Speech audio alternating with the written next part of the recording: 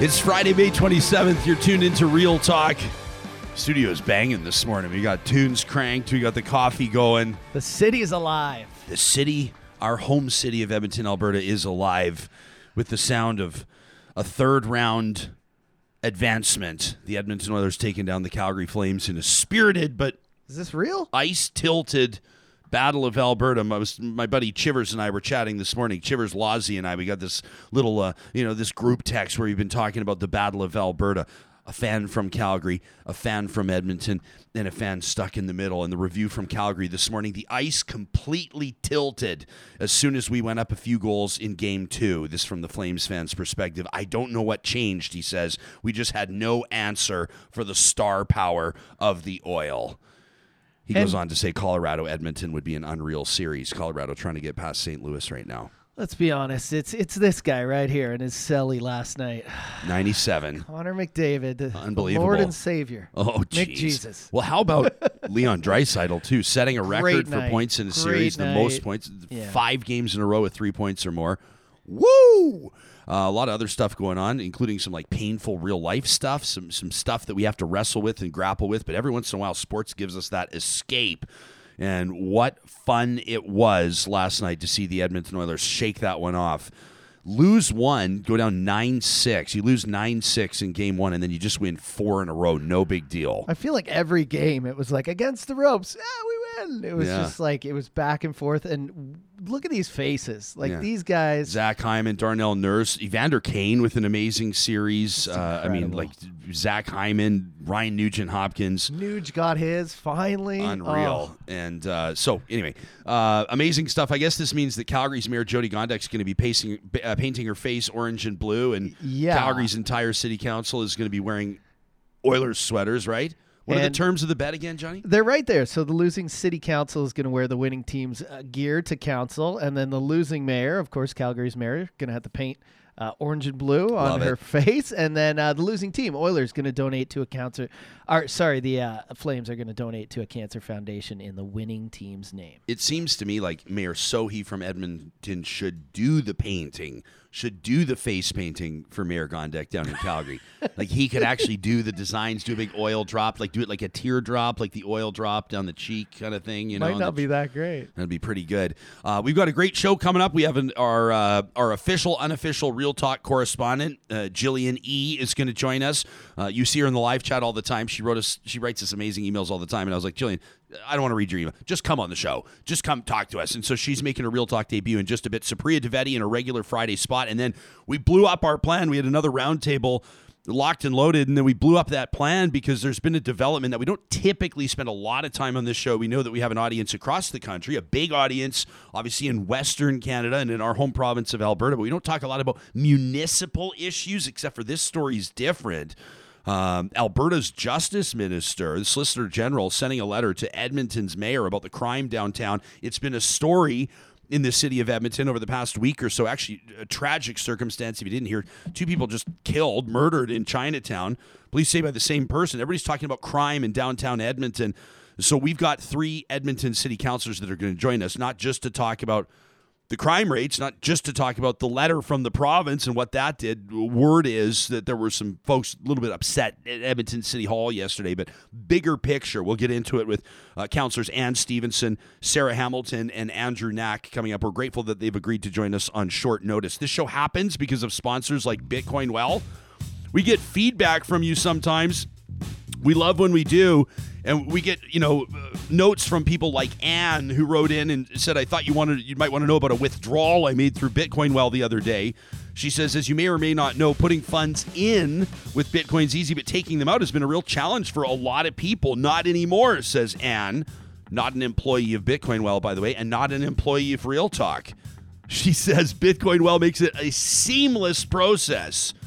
She says you put in the request, you select what funds you want, Canada, U.S., whatever, give them your wallet information, email address, voila, it's done. She says easy as pie. I would recommend it to anyone and everyone. Yes, they also answer questions about putting money in. I'm just saying, great company, great service. I'm thankful they're here in Alberta with a phone number if there's a challenge. That from Anne. Thanks for the email, Anne. You can find Bitcoin Well under the sponsors tab on our website, ryanjesperson.com. Real Talk starts right now. Here's Ryan Jesperson.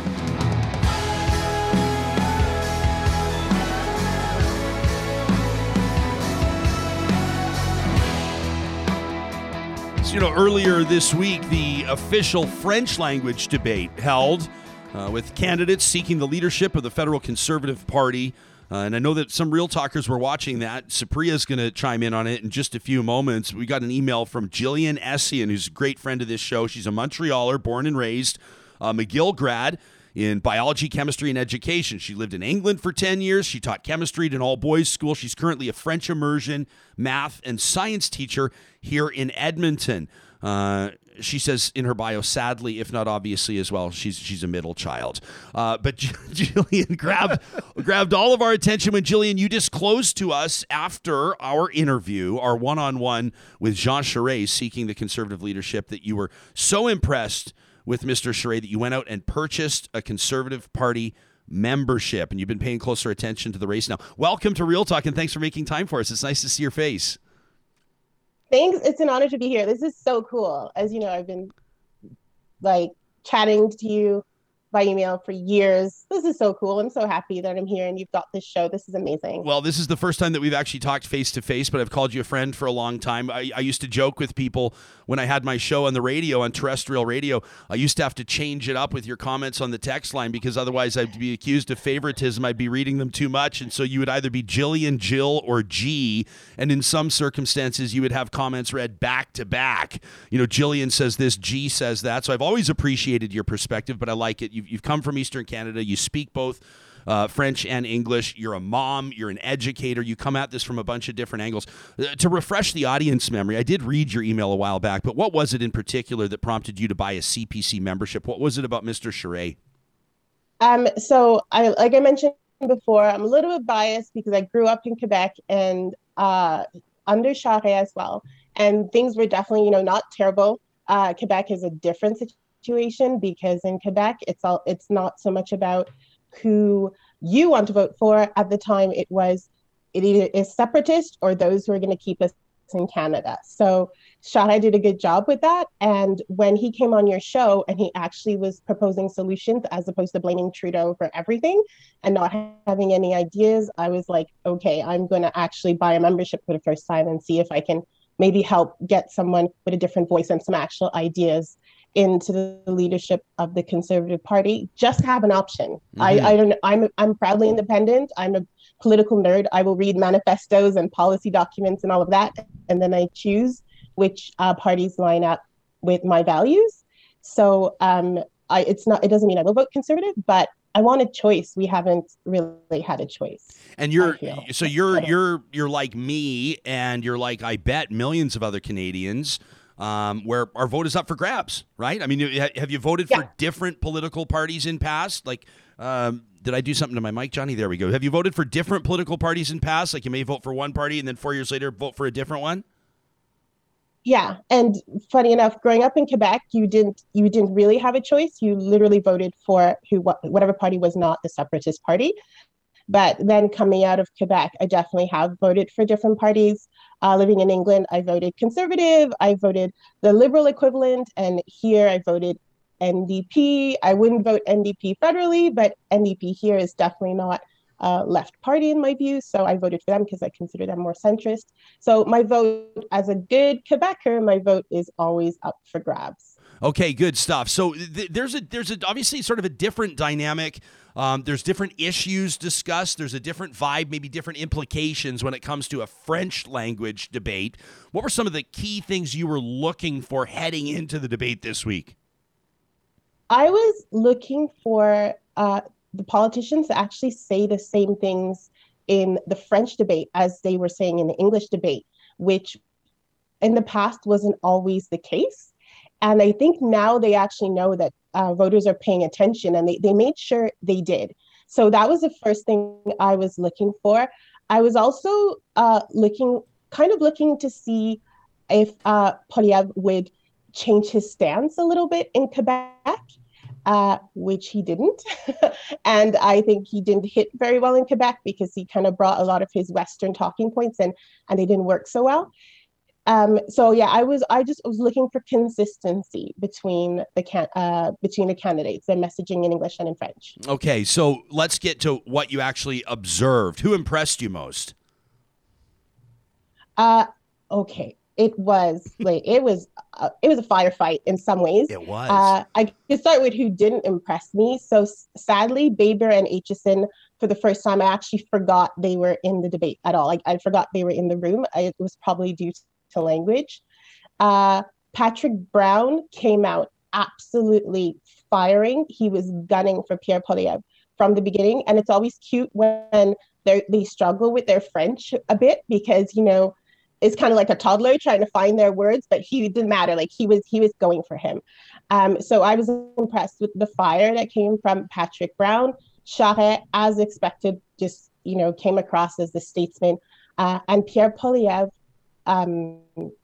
Oh, sorry, I forgot. Leslie Lewis, she impressed me, and I think she would have impressed a lot of Quebecers because she really made an effort to speak French. She stayed in there. She was rebutting in French and so on. And she also talked about how much she loved learning French. And that really, if you tell Quebecers that you love French and you're trying to learn it, they'll love you to death. And she came across as really endearing. That's an interesting point, isn't it? Johnny, I know this is ahead of when I asked for it. Can you call up Supriya's tweet for me? Let me show this to you. I'm going to talk to Supriya right after we chat with you. And she put out this assertion yesterday, and she's right. She says in her assessment, this was just one of a thread. She says, anyway, you can't be prime minister if you don't speak French. So, I don't know what everybody else is doing on that stage, which I thought was pretty good. Everybody remembers back in the day, Preston Manning trying to learn French as quickly as he could so he could be considered a legitimate candidate. Now, it's kind of, I don't know if funny is the right word, but it's kind of funny that you're going, and Dr. Leslie Lewis, kind of impressive. And I'm going, interesting. I wonder what Gillian's about to say here. And you go, just because she was trying to speak the language. So it really almost, I don't want to put words in your mouth, but it had nothing to do necessarily with the content of what she was presenting, just the fact that she was trying to demonstrate some proficiency in the language, right? That's a different thing, right? The French language debate to a certain degree for some people is just an opportunity to exhibit to Canadians that they can speak French. It is definitely, and it's important, and especially from Quebec.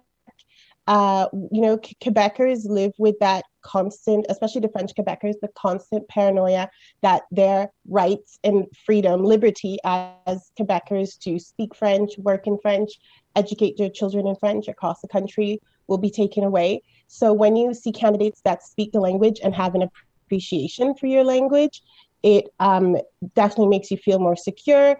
You're less likely to run to the Bloc Québécois. And that's one of the problems that I foresee with Pierre Poilievre is he's not offering that type of freedom to Quebecers. He's not, in Quebec, in French, we don't have the word free. We have libre or gratuit. So liberty in a way or cheap. And I feel Pierre Poilievre is offering a cheap kind of freedom. Buy one, get one free, vote for me, and you don't have to wear masks. That's not, Quebecers care about their liberty. They want to live as French people in the full, love of their language and passing that on. And that's not the freedom that Poilievre is offering.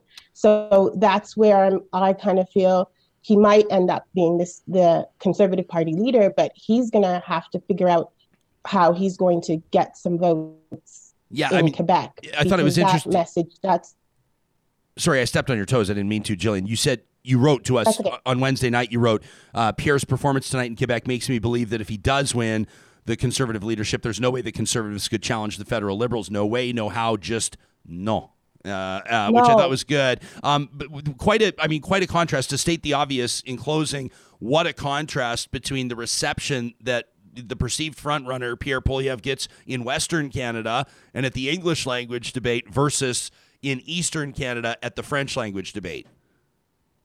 Yeah, and I was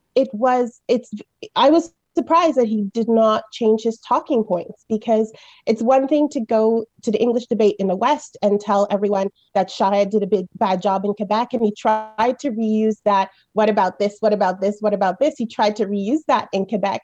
But the difference is Quebecers were there. So they're like, I think I remember if Charest was really horrible and taxed me to death and all of that. And I feel Poilievre quickly, before 2025, has to figure out Quebec. Because 9 years of Charest, no matter what he does, is 9 years of not having to go to bed, worried that you're going to wake up in a separatist province. It's 9 years of not having that constant battle with the federal. So you can't easily knock Charest. Our reality in Quebec is very different. My parents were there during the FLQ uprisings. I grew up during the 90s referendum. It's a constant battle. And whenever the Liberals are in power over there, it's a bit of peace.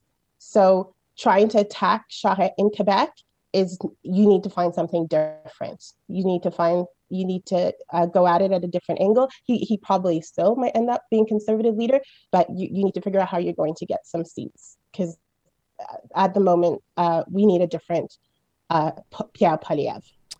She swings in. She just drops down.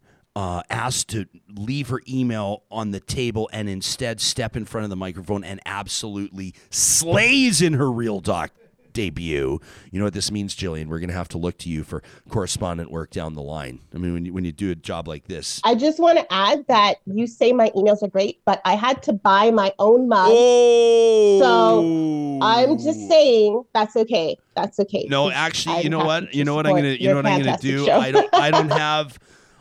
don't have one. I don't have one here to show it to you right now. You know what I'm going to do? Send her a merch Johnny, pack. can you take my screen right now? Jillian, have you seen our new wool knit caps? Have you seen these things?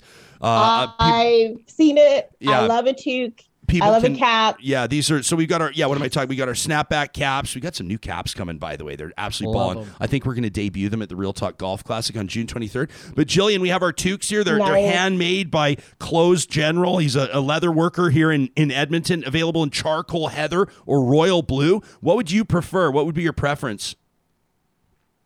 I have quite a few charcoal hats, so let's go Quebec blue. Oh, Quebec blue! I love it. We're going to fire off an email. Shoot me your address, and we'll get that in the mail like early next week, my friend. Thank you so much. No, thank you so much. It's an honor to be here.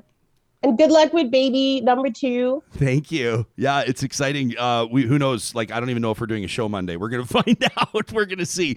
We got some guest books, but they know they might be canceled at the last minute if we're in labor and delivery. Anyway, Gillian, it's so nice to like actually just hear your voice, see your face, and I want to thank you for just being such a great friend of the show. Have an amazing weekend. You too. There Bye. you go. Take care. That's Gillian Essien coming up in just 1 minute, literally 1 minute. Supriya Dwivedi. First, I want to remind you that Athabasca University is Canada's online university. I like that play by Gillian. She's like, my emails are so good. What's up with this bullshit? I had to buy my own coffee mug. She's referencing the Real Talk email of the month, right? Once a month, we pick out a killer email and we send you a coffee mug for free. She bought hers because she's an amazing friend of the show. There you go. Ask and ye shall receive. Athabasca University has world-class accredited online programs and courses that give you flexibility. So whether you need to step away from your duties or step out of your schedule because, your family has a new arrival, or maybe there's an emergency, or maybe you get sick, or maybe you have a chance to go travel Belize. Whatever it is, if you want to take a couple of days or a couple of weeks or a couple of months away from your studies, you don't fall behind because you're working on a schedule that suits your lifestyle. It's more than 40,000 students are choosing Athabasca University because of those reasons, also because of its reputation as a research university. You can learn more at athabascau.ca. And this is a great weekend to be visiting the Friesen brothers in your neck of the woods, 16 of them across the province of Alberta, including in South Edmonton. Their Rabbit Hill location just marked its 1-year birthday in this month, the month of May. What an unbelievable place. Don't take my word for it. Just ask Johnny, because I'm always talking about the real butchers and the real Alberta beef and the pork and the chicken and the turkey and all that jazz, but they got a ton of plant-based options too. Something for everyone there. Fresh vegan pizzas. It's incredible. You know the move you got to make sure you pull. This is the veteran move we're telling you about when you go to the South Edmonton Friesen Brothers. Right when you go in, go straight to the pizza area because they'll do them up for you fresh, and then they put them in. You have about 12 to 15 minutes while it bakes. They give you a little buzzer. It's like a little pager kind of a thing. When your pizza's ready, it just starts buzzing. Yeah. And you go, if you can do your grocery shop. I mean, I'm not talking about the big shop, the first of the month where you get 15% off, $75 or more. I'm just talking about when you go in, grab a few things, walk out with your hot pizza. Hit the taps, hot have a diggity. drink. Yeah, craft beer on tap at a grocery store. What? Check out more at Friesen.com. All right, Supriya Dwivedi's like our best friend and our favorite, and she joins us every Friday right around this time. Although we did keep you sitting here for a little while because I won't say I made a new friend. I've considered Gillian a friend for a long time, but how cool to get an audience member on and realize that she's probably better than I'm not talking about you, Supriya, but like half of our political commentators, because she just cuts through the noise. I love it. Nice to see your face too. Yeah, always good to see your face, Ryan. Yeah, but we've got a lot to talk about, and we've got a lot of ground to cover. But why don't we start with what I was just talking to Gillian about? You're also a born and raised Montrealer. You joined us from Oakville right now, but of course you were paying close attention Wednesday night to the French language debate, the conservative leadership debate. What was one of the main storylines that jumped out at you? Just how well I think Jean Charest really performed. He performed much better than I think he has in previous debates and in previous sort of interviews that he's given. Just had a lot of energy, right? He had a bunch of good one-liners and zingers out there. But, ultimately his biggest challenge still remains the same. And that's he has to sign up a bunch of new members. So, whether or not this really affects the standing in terms of the race, I can imagine that his team is really trying to sign up new members and, convince folks that they should get a membership based on that debate performance. And, maybe that works, but it's still kind of a tough hill to sort of climb. And I think just based on what we've seen in terms of polling, it's very likely that Pierre Poilievre is still leading. And I think Patrick Brown is still a bit of a wild card because, he's been keeping his head down and has really been doing what I would say it's like acute community outreach, right? Like he's doing much smaller gatherings and really focusing on, different demographics to try and bring them into the fold. But yeah, I don't know. Like my main takeaway is that on that debate stage, Jean Charest was really the only one that came across as like prime ministerial. Yeah. Did you get the sense that I was just talking to Gillian about this as well? You see the audience maybe not buying what Pierre Poilievre was selling to a certain degree, getting a bit of a tougher reception than he does in Western Canada, to state the obvious. What do you read into that, like at a deeper level? I mean, look, the debate, I think, was in Laval, right? So I would imagine that Charest people packed the hall or whatever it was called with their own people. I don't know if that's necessarily indicative of the overall reception that Pierre would get in Quebec. And I wouldn't want to read too much into that. But I think just generally, a lot of the attack lines that Pierre has been throwing at Charest kind of fall flat in a Quebec audience because, I've said this before on the show, but yeah, he was a liberal premier, but in Quebec, at least in the time when, Charest was premier and basically my entire life, like Quebec liberals have tended to lean more conservative, very, not unlike the way BC liberals tend to lean a lot more to the right than I think we would traditionally think of liberals. So all of those attacks of, you haven't done X, Y, or Z, or you're liberal light, like it doesn't make sense in Quebec, particularly when under Charest, like, Quebec wasn't doing so bad in a lot of respects. I love when you come on because we kind of jump all over the place, and sometimes it's stories that people have been talking about all week, and sometimes it's developing stories, and people across the country will be talking about this decision. The Supreme Court of Canada unanimously striking down life without parole for mass murderers. It was retroactive to the time it was enacted about 11 years ago in 2011. It gives a large number of sentenced killers hope of release someday.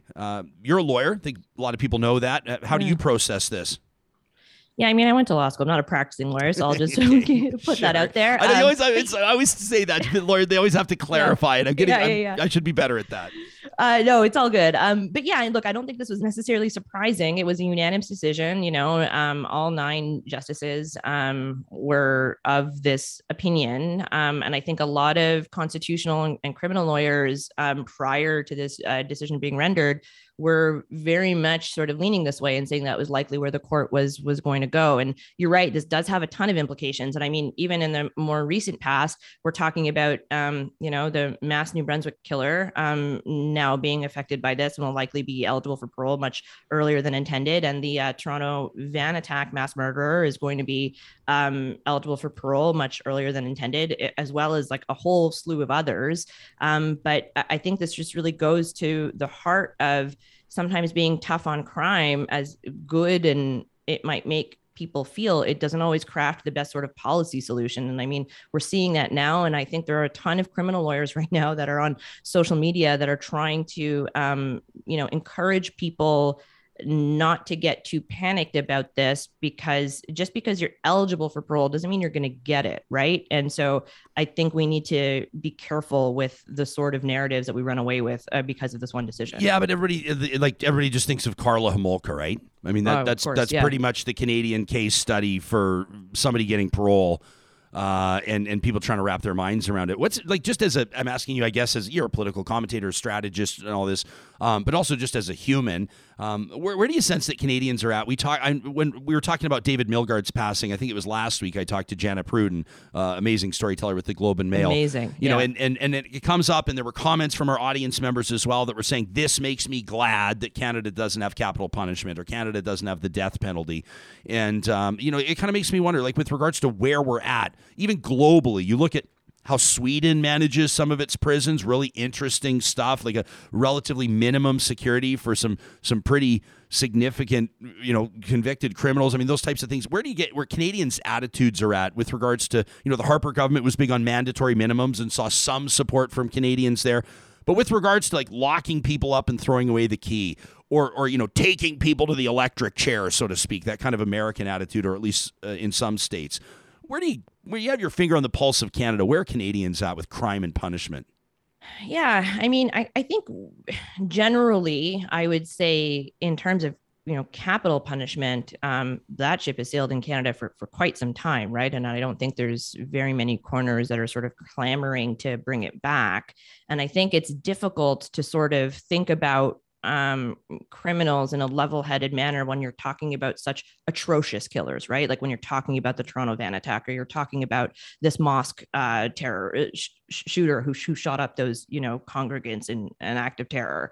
Like these are all issues that I think tug at our heartstrings in a very visceral and primal way. So it's understandable why I think so many Canadians would be like, well, fuck them, like just keep them there forever. But if the purpose of the justice system is to rehabilitate folks writ large, then you do have to consider that aspect as well when we're thinking about our prison system, I think more generally. And you mentioned Sweden, and that's a very good example. And it's interesting.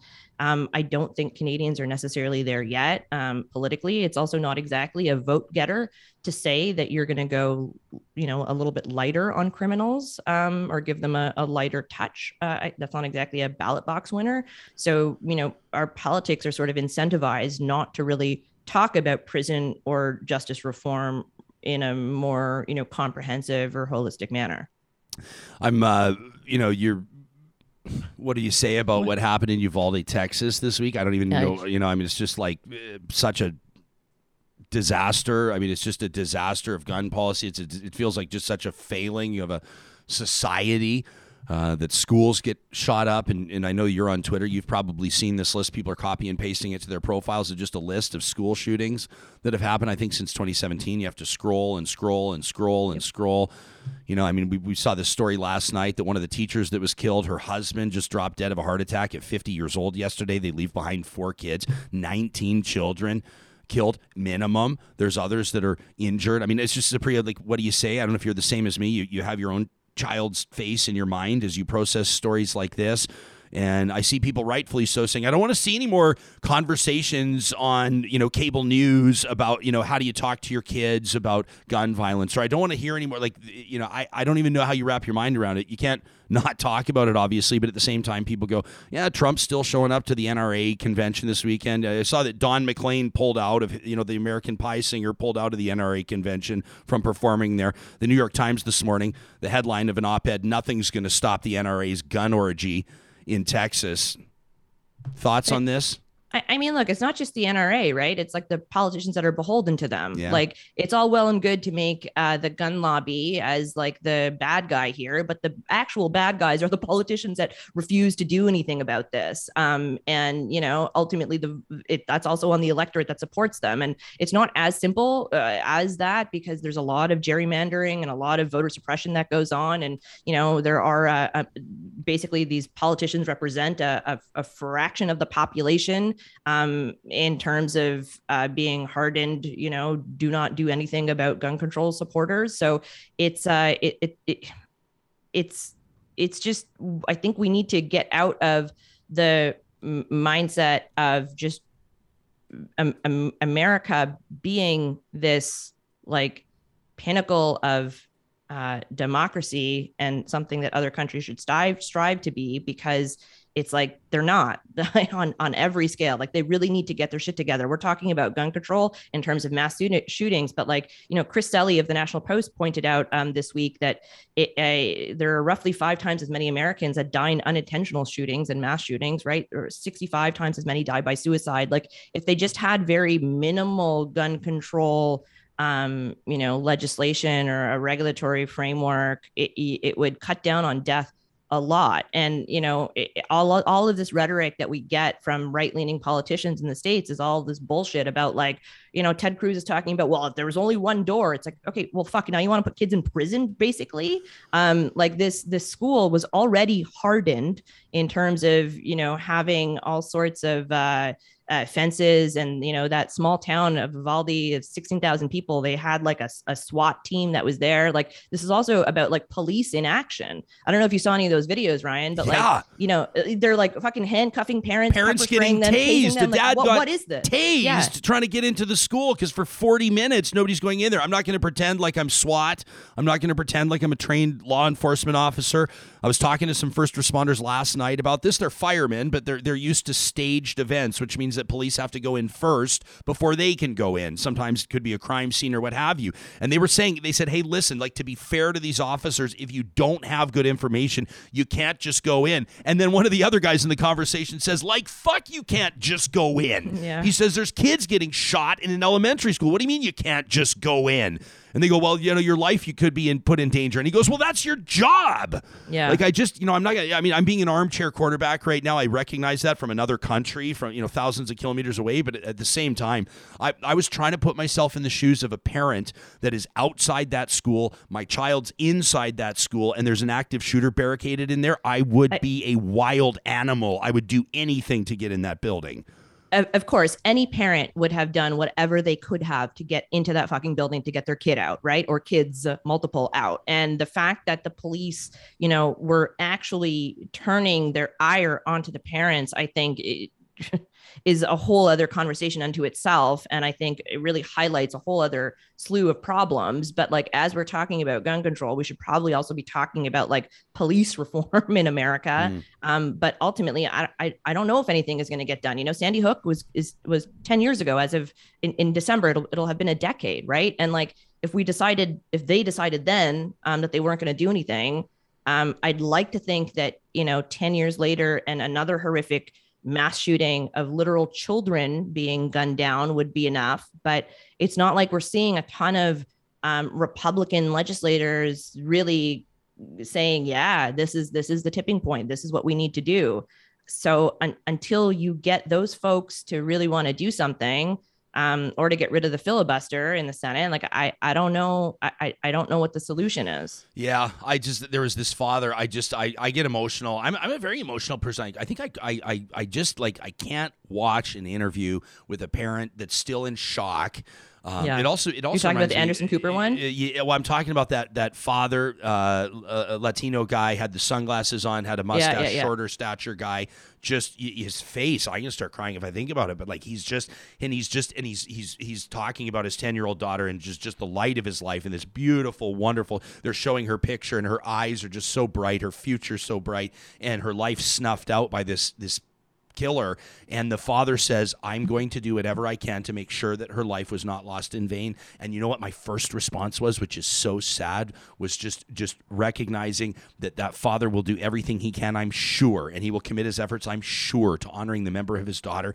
And nothing's going to happen because we all know the names of the students that survived schools like Columbine, and we all know the names of the parents, or maybe we're forgetting them, shame on us, the parents from Sandy Hook, and they've been working, and parents like Shannon Watts, who like is gun control advocacy in the States with hundreds of thousands of followers on Twitter. And this grieving father will join a community of grieving parents but I don't know if their efforts are ever going to pay off. And that is a huge gut punch for everybody.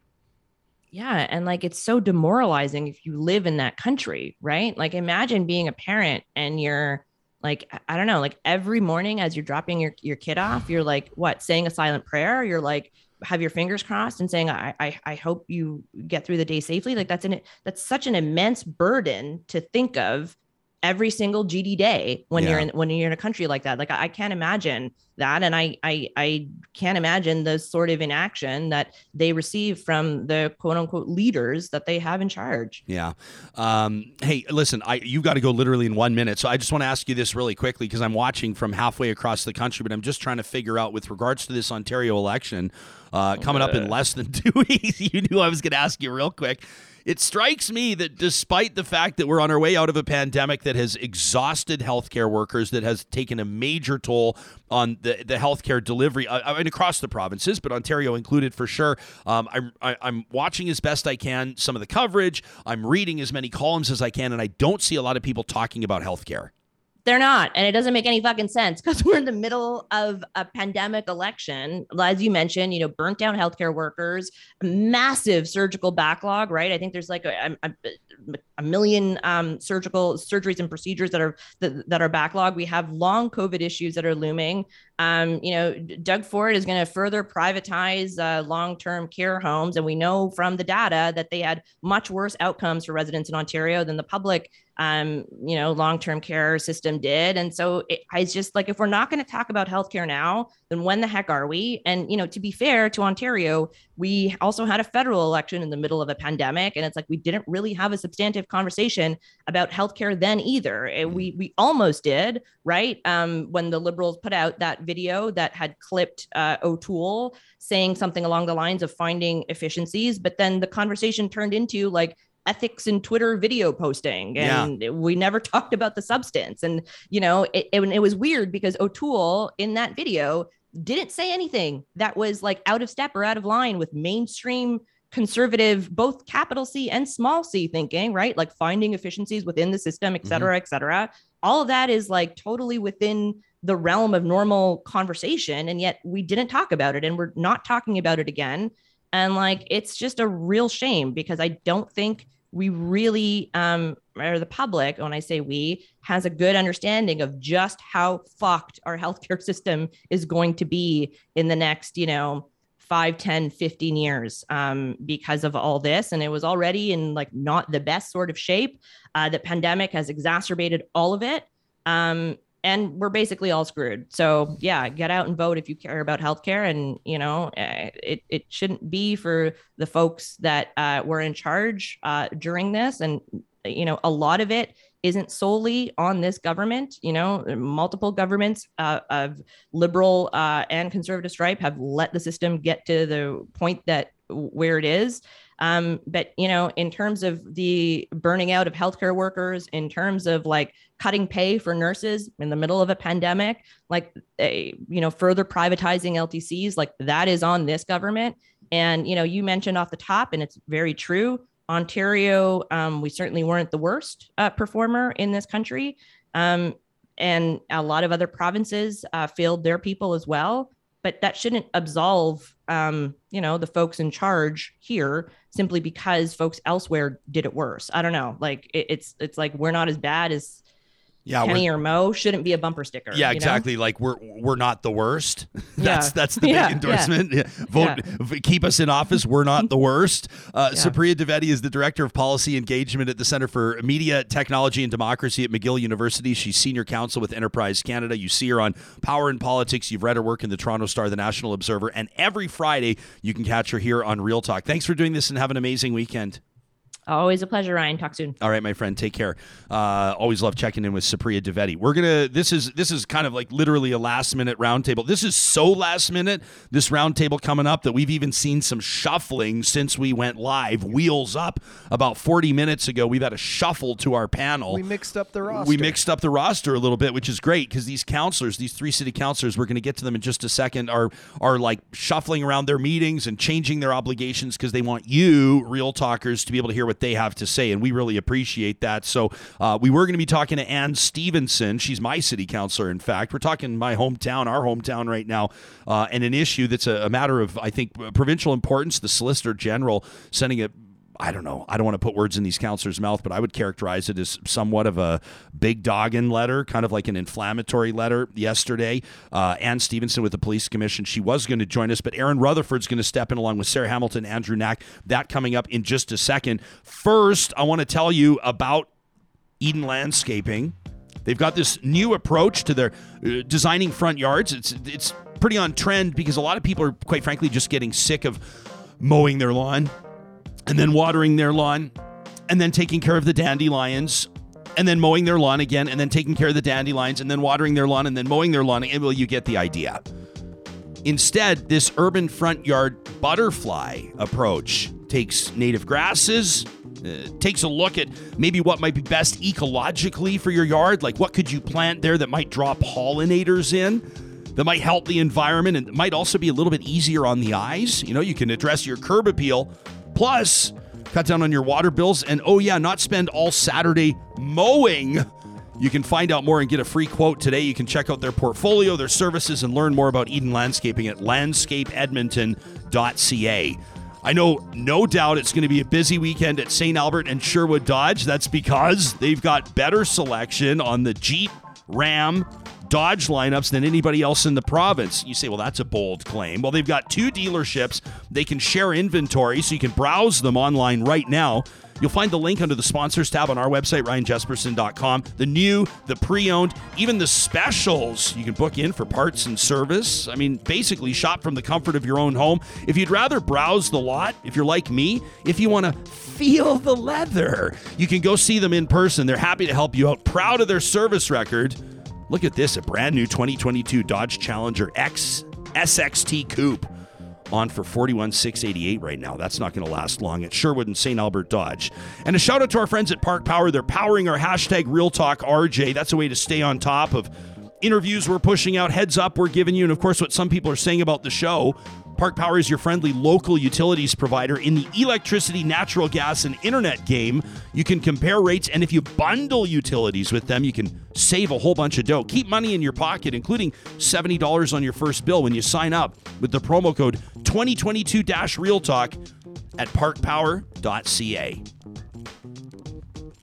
Well, this has been a very difficult week in our home city of Edmonton, including packed council chambers just a few days ago as downtown residents and business owners, particularly from Chinatown, showed up en masse to send a very clear message to Edmonton's city council. 36-year-old by the name of Justin Bone has been charged with second-degree murder in the brutal killings of 2 men, a 61-year-old Ben Hook Huang and 64-year-old Hung Trang, both of them completely innocently walking downtown, going about their own business, and murdered.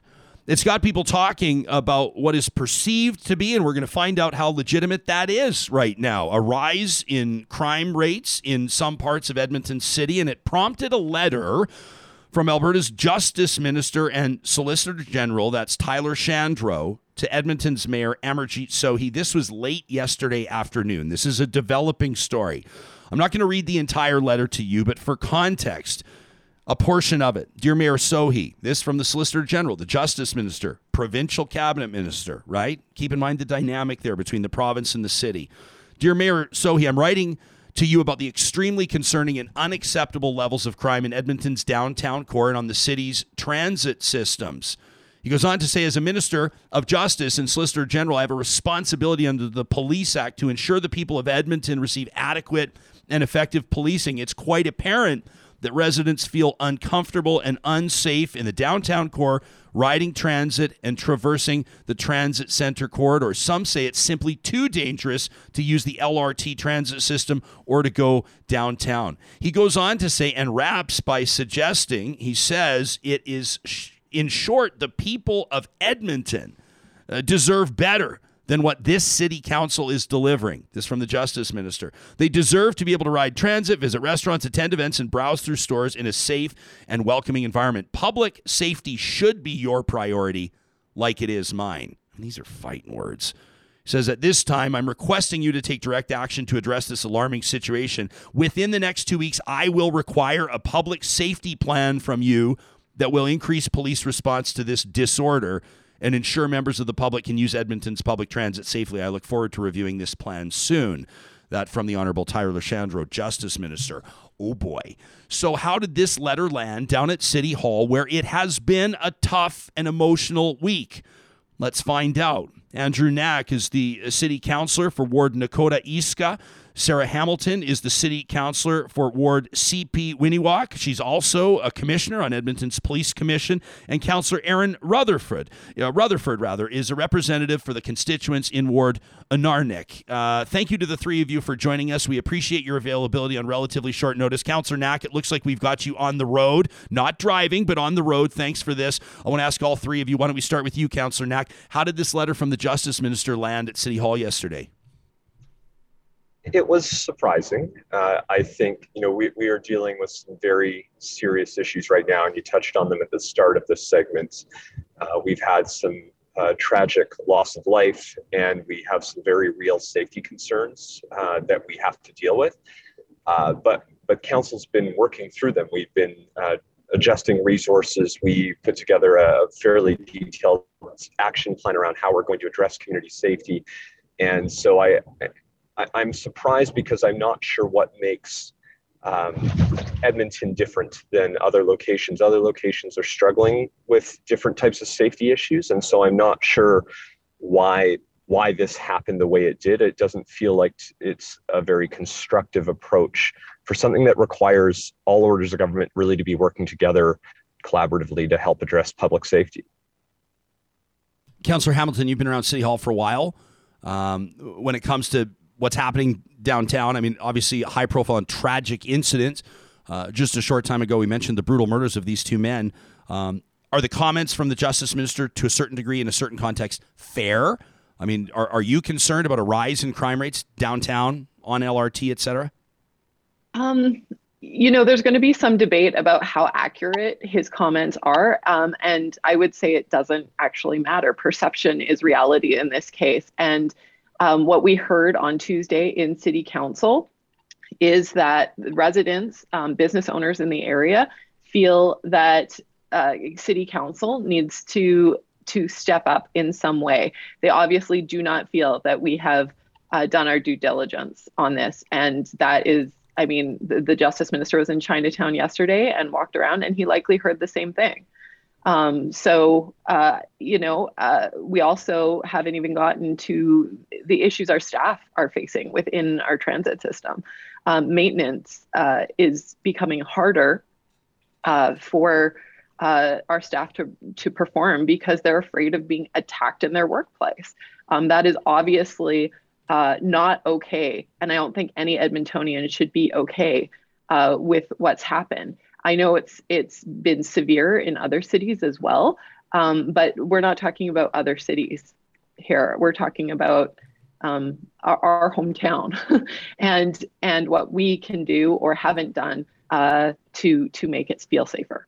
Councillor Rutherford, it's obviously been a tough week at City Hall. I mean, we see here, I'm showing a photo to those watching on YouTube. This is a photo that was in the Edmonton Journal. Council chambers absolutely packed with people that wanted their voices heard, that wanted their priorities noted. In particular, people talking about Chinatown and how they're feeling unsafe there. They feel that this is systemic racism. They feel that issues are not being taken as seriously in Chinatown as they are even in other parts of Edmonton's downtown. How have this week's events impacted you or resonated with you, a first-term councillor? Yeah, absolutely. I think it's interesting because I come from a background where I'm dealing with a lot of complex social issues in my previous career. And so it's been really interesting to see this unfold the way it has. What I heard from many folks is that this, while it's hit a tipping point and a boiling point, this isn't new to Chinatown. Many of the speakers talked about how this has been an erosion of Chinatown over a decade. And so I do agree that there is some systemic racism at play here. And one of the reasons that, not in addition to all of the stuff we've talked about with community safety and well-being and a pillar dedicated to anti-racism, we as a city have really taken a lot of steps to be more actively anti-racist. But that takes time. These systems don't change overnight. And I agree with my council colleague, Councillor Knack. It's not that we're not taking this seriously. It drives it home, the true nature of what we're dealing with here from this week's efforts. But since we've been elected as this council, we have been taking steps to, invest in transit safety, to work on changing the bylaws even around transit safety, to look at how we're creating that comprehensive community safety plan and investing in both our police as well as making sure we're investing in some of those big drivers of crime, like addressing homelessness. This was, I'm referencing reporting from Wallace Snowden, who does a great job with CBC News. And Wallace quotes the daughter, Christina Trang. I can't imagine walking a mile in her shoes right now. Her dad, Hung Trang, 64 years of age, was found injured outside Albert's Auto Body where he worked. This was one of the two homicides on the afternoon of May 18th, just over a week ago. He died in hospital the next day, an autopsy determining he died of blunt force injuries to his head. This is her dad she's talking about. And she says the senseless killing of her father, and counselors, I know you heard this because she said it to you, the senseless killings of her father and this other individual, Ben Phuc Huang, who was killed, 61 years of age, have shaken her confidence in the city's ability to maintain public safety in Chinatown. She said, quote, maybe if things had been different in Chinatown, my dad would still be with us today. How do you feel the situation in Chinatown currently is acceptable? When was the last time any of you stepped foot into that place? I'm curious to know, like, with regards to your perspective as city councilors, what's going on there, what's happening, and this assessment, this first-hand testimony from a lot of people saying that this is racism, this is systemic racism. Councillor Knack, like, what does the real talk look like on this? I mean, what needs to happen here? There's many different things that need to happen, and they need to happen all at once, and they need to get moving even quicker, because there's a real safety concern. I was there just about, I think, a week and a half ago, and you saw multiple different issues right happening at the same time. So we know that there are criminal elements. There are gangs that are operating that need to be addressed, and we need the police to be focusing their time and attention on them. At the same time, you go into the area there, and you see encampments set up. Over by the Bissell Center, there's empty lots that are filled with tents and individuals who don't have proper housing and support. And some of those individuals are being preyed upon by those who are doing the really bad things, the actual criminal elements. And so we need to make sure that those individuals can get the support and care they need.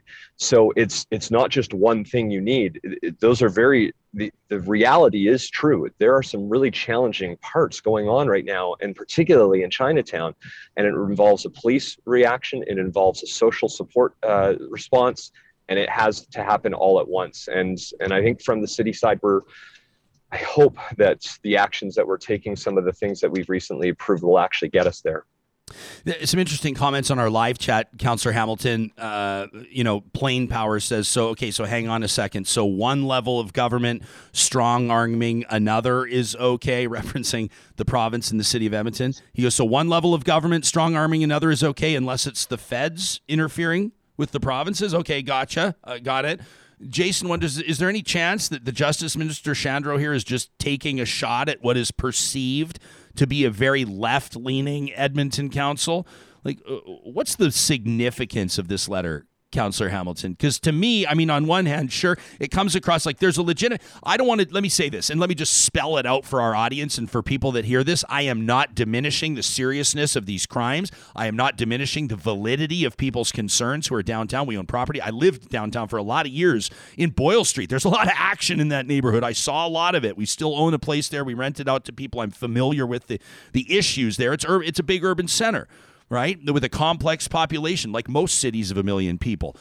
But at the same time, I mean, this letter strikes me as I described it earlier as big dogging. Like it comes across as a little condescending, a little bit grandstanding, to be honest with you, quite inflammatory, quite frankly, suggesting that it's not that safety is not the mayor's priority, that this council is not delivering on what it's supposed to deliver on, and giving an assignment to a mayor in an open public letter. Like, wow. So, I mean, what's happening below the surface here? So legislatively, if you read between the lines on this, it is absolutely big dogging, as you would say. First of all, municipalities exist at the privilege of the Minister of Municipal Affairs. So we have no constitutional standing. The second piece is that this is unprecedented in my experience with this. And that 2-week deadline is extremely important, because what can follow if the Director of Law Enforcement and the Solicitor General are not satisfied with the policing plan, is that they can essentially take over operations of our police service and any use any financial mechanisms essentially to fund that service. And they are funding it at what the service tells them they need to operate.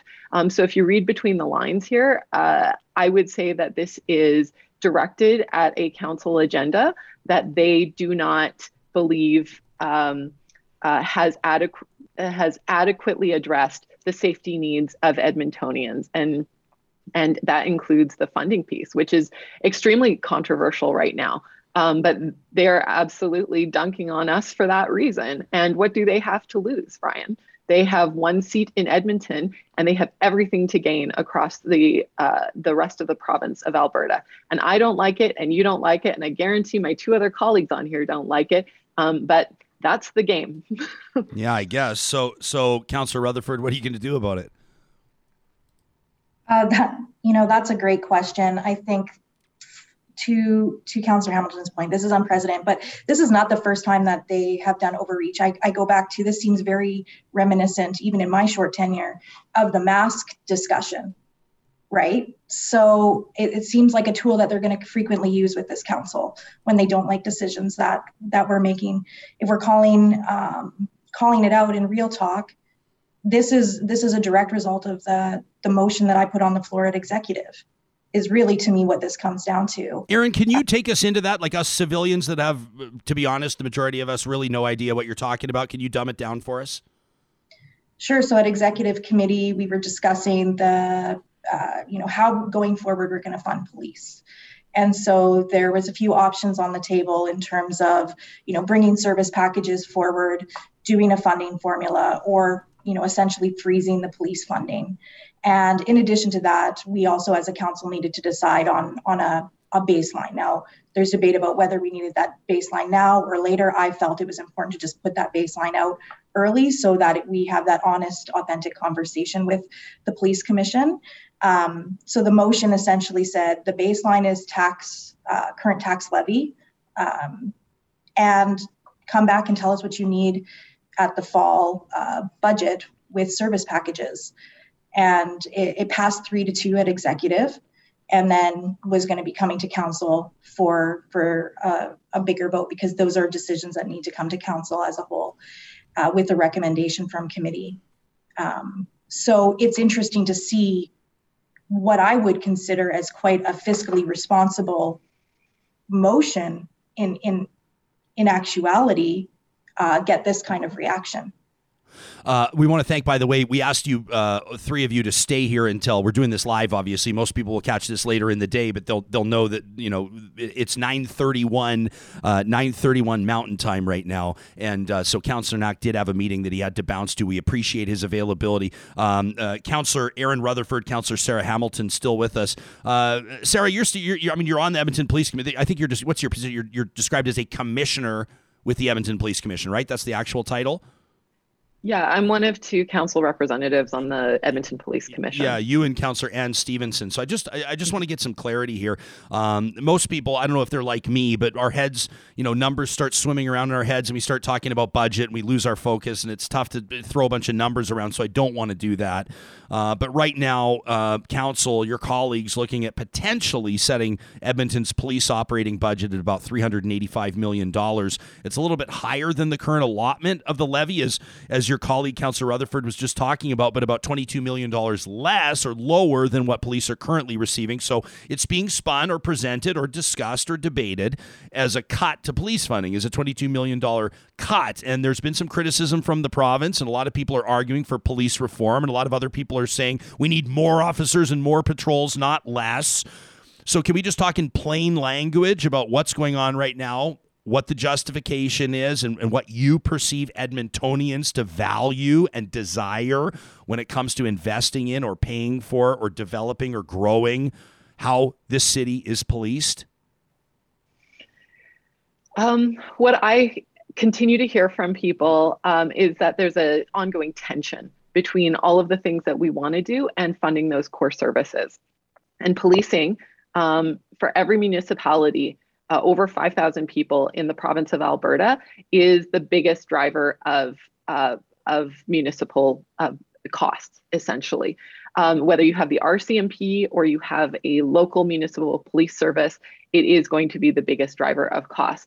It's very labor intensive. Most of the costs are staffing people and having officers, and a trained officer tends to cost more. Obviously. So I think, and I don't want to get too far into it, something that I think the city needs to consider across the board is how you sustainably fund all of our core services, whether we're talking about transit, policing, fire service. I have watched over the past 4 years a budget go up and go down and go sideways, backwards in all directions, and it goes with the winds of the economy. I think if we're talking about a fiscally prudent plan going forward and dealing with this government, having that sustainable plan for funding the core services, for meeting the expectations of Edmontonians, is fundamental. There's no other way around it. And I think that it gets away from the conversation of playing politics with police funding when you have a fixed, sustainable funding formula. A former St. Albert city councilor that's watching right now, Gilles Prefontaine. It's always great to have Gilles chiming in here on our live chat. He says, as a former councilor, this makes me furious because this is all political and we need a council willing to say so. I think we have Hamilton on the record saying this is big dogging, so I'd say that counts. But I think it's also worth pointing out here that Edmonton's mayor has responded. Amarjeet Sohi, you can check it out at medium.com/Mayor Sohi. We hope to speak with the mayor on Monday morning. We'll see if he's available, and if I'm not in labor and delivery with Carrie, maybe we'll talk to Edmonton's mayor on Monday. But he throws a couple hand grenades back at the legislature. He says, I want to acknowledge the letter that Minister Chandro sent to my office earlier today. He wrote this last night, and the plan he asked me to prepare for the next 2 weeks. And he says, I share the same concerns about safety in our downtown Chinatown and on the LRT. He says, ever since I got elected, I've been raising these issues. He goes on to say, and I mean, here's where he returns fire, right? He says, council's investing in many issues that are the responsibility of the province, and frankly, they're falling short. He says, we know the reason we're seeing so much disorder downtown, in Chinatown, and on the LRT is due to a lack of investment from the provincial government. I have to say that I'm glad the minister has finally noticed this incredibly important issue that has been my top priority since being elected. I have desperately been trying to get the province's attention on this issue for months now. So I ask you, writes Edmonton's mayor, Minister Chandro, the Justice Minister, will you work with us to provide funding for our houseless population, for mental health supports, and for those suffering from the drug poisoning crisis to make our communities safe? Everybody knows that gif of the two guys having the middle finger fight. They just keep extending the middle fingers to each other. They're not saying, they're just giving each other. That's what this is right now. But the question is, what happens from here? The Solicitor General wants a report from Edmonton's mayor. Edmonton's mayor wants significant or meaningful funding here. So where does this go? Do either of you councillors have faith that this can result in a scenario where the city of Edmonton and the province of Alberta are meaningfully working together on something here? Or is this relationship just that strained, maybe even broken? I mean, what's your take on it, Councillor Rutherford? I would say this council is very relationship focused. And what I've seen in this council thus far is the ability to work with anybody that's willing to work with us for the betterment of Edmonton. I've seen that already, and I will have no doubt and the faith in my colleagues that if the province was to come to the table and want to discuss this issue, that we would happily engage in that dialogue. Because as I mentioned, it's not, we talk about police funding. Police receive $407 million. Chief McPhee himself said that he noticed the rise in crime downtown, but the resources were not reallocated. So there's so many questions that we still have to have between the police commission, the province, and city council. And I hope we do, because I think that is how we're going to create the outcomes that Edmontonians expect of us. Councillor Hamilton, last word to you. There is a glimmer of hope here that if there's a leadership opportunity, that if people can put their egos aside. This is an L for Edmonton. It's embarrassing, honestly. We have to get through it, but there is a glimmer of hope that we could maybe, just maybe, have a new deal on public safety here. Because the underlying thread in all of this is that the way things have always been done is not working for us. And so if there's one thing in a year, if we are successful, it will be because everyone put their egos aside and they started to listen to each other, because this is a direct result of two parties fundamentally not listening to each other. This is bad diplomacy in action, and it's really terrible because clearly the million people in Edmonton are suffering for it. That's Councillor Sarah Hamilton representing the Edmonton electoral ward CP Winniwak. Councillor Aaron Rutherford from Inarnik. Am I doing okay in pronouncing your ward, by the way, Councillor Rutherford? It's a Nulnik. Okay, thank you so much. Yeah. And it's great to have you making your debut on the show today. And we'll recognize Councillor Andrew Knack as well, who did everything he could to be with us all the way through till the end from Ward Nakota Iska. To the three of you, our thanks for this. I want to get to what our audience is saying on this. Real talkers, and you've got a lot to say on this. It was nice to see Troy Pavlik chiming in. If you don't follow him on Twitter, you should. Some biting commentary on municipal issues, and you might argue that nobody really cares more than Troy does. He says, hey, listen, if we're talking in so-called plain language, then the police budget's actually $485 million a year once you factor in all the extra funding they take in, $500 million every year. He says the police commission and Chief McPhee love to play with the numbers and get people confused and talk about $22 million in cuts when council engages in their legal right to set the budget. Chad says it's hard to hear about costs increasing as my City of Edmonton taxes are up 20% this year. Tracy says over the last 20 years, my municipal taxes have been double-digit increases, starting with core services, and then, use your communication tools to take a look at your want list after you've locked in those core services. A lot of you are convinced that this is the Justice Minister, Tyler Shandro, trying to throw a couple smoke bombs following the revelations around his investigation with the Law Society. You remember this back when he was health minister, of course, the showing up on the driveway, yelling at the doctor, grabbing, using his position, his privileged position to get phone numbers of members of the public and things like that.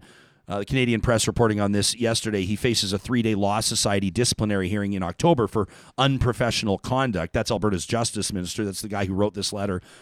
And then a whole bunch of you, I saw a bunch of comments back to back to back. A lot of you just saying this is politicking. Brenda says this is absolutely political. I saw Scarlett say the exact same thing. This is just Shandro politicking. Yeah, Lemon Tart says, I think it's a distraction by the minister after these revelations yesterday. Gilles again says this feels a lot like Shandro flexing because he was embarrassed by the media calling him out about lying about EPS funding.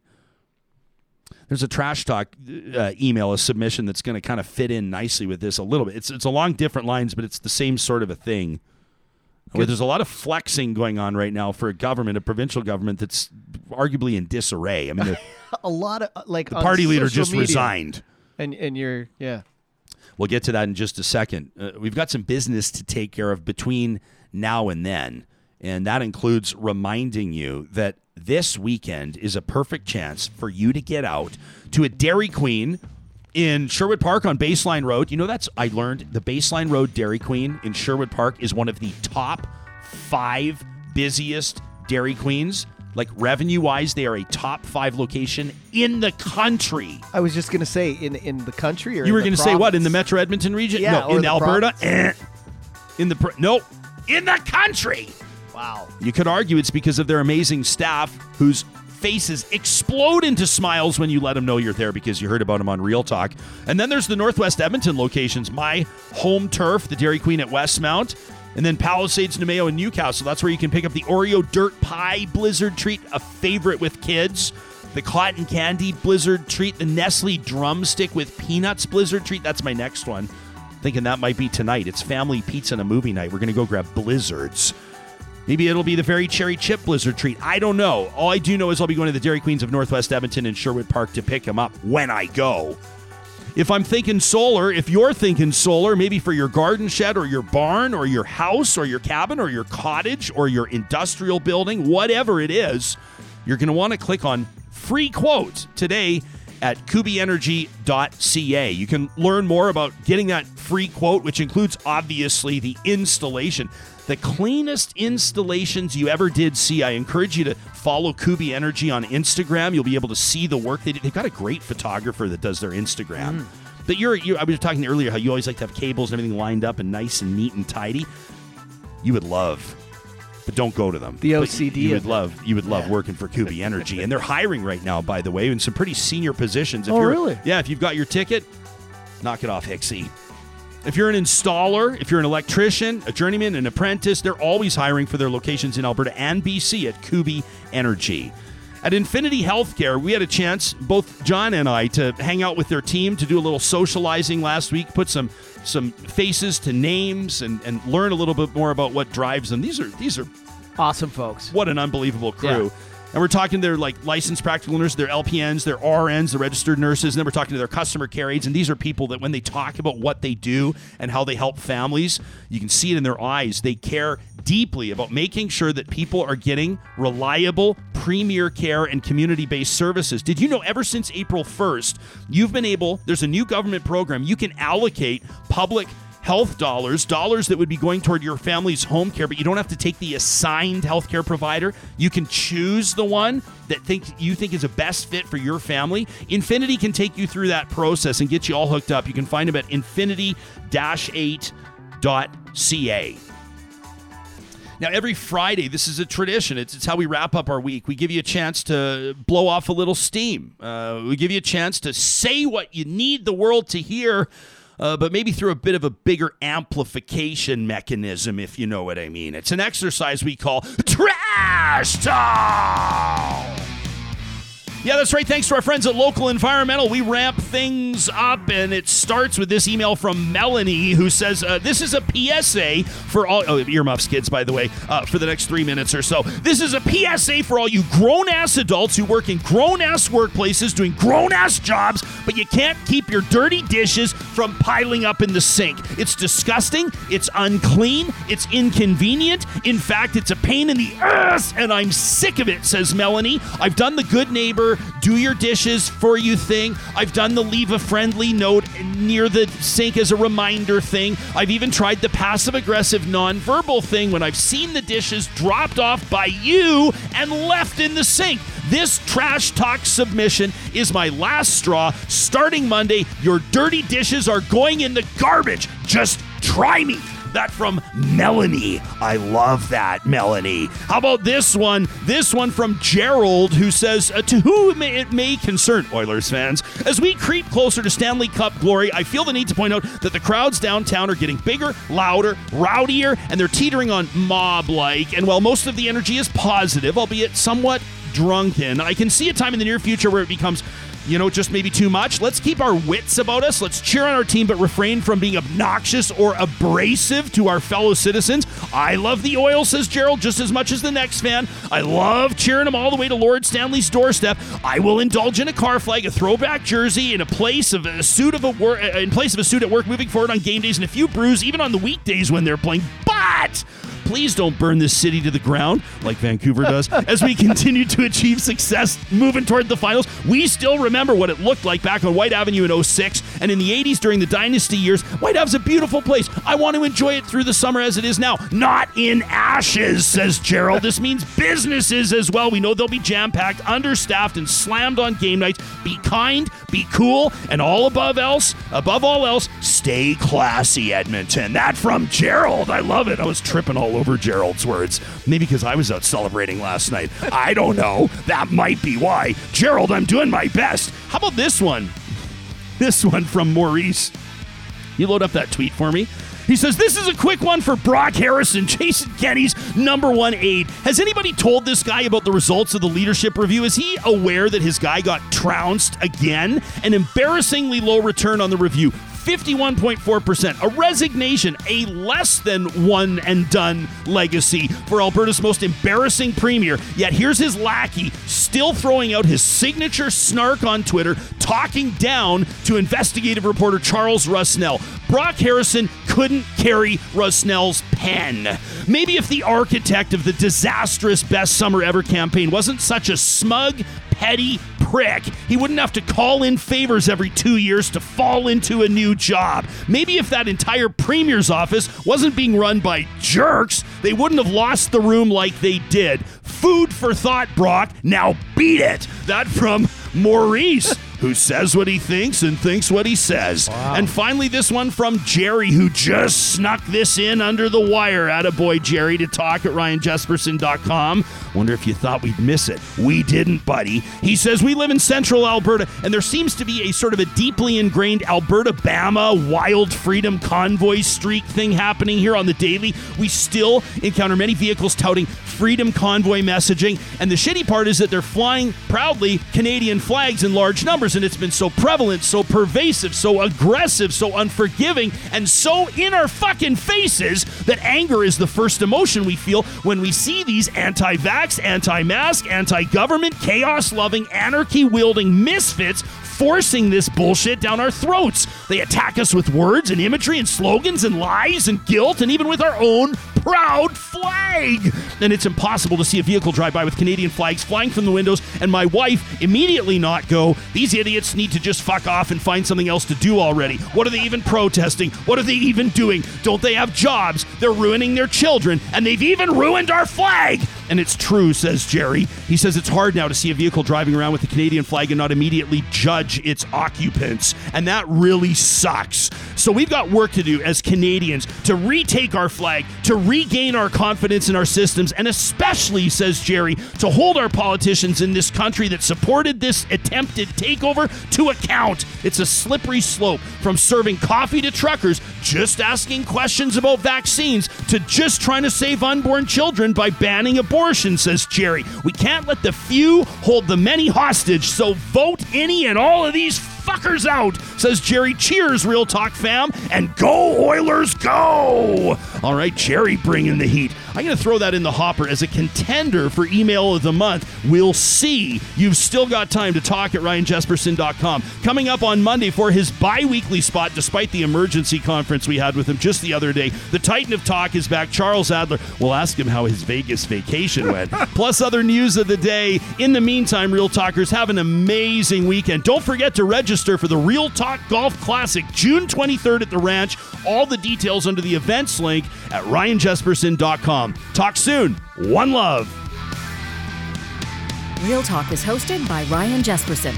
Technical producer John Hicks. Managing Director Josh Dunford. Account Coordinator Lawrence Sterlego. General Manager Katie Cook-Chivers. Website design Mike Johnston. Voiceover by me, Carrie Skelton. Real Talk's editorial board is Supriya Dwivedi, Ahmed Ali, Ann Castleman, Corey Hogan, Harmon Candola, Catherine O'Neill, and Chris Henderson. Member Emerita Julie Rohr. Real Talk is recorded in Edmonton, Alberta on Treaty 6 territory, the traditional and ancestral territory of the Cree, Dene, Blackfoot, Saulteaux, and Nakota Sioux, home to Métis settlements and the Métis Nation of Alberta. Real Talk is the flagship property of Relay Communications Group Incorporated. All rights reserved. For more, check out ryanjesperson.com.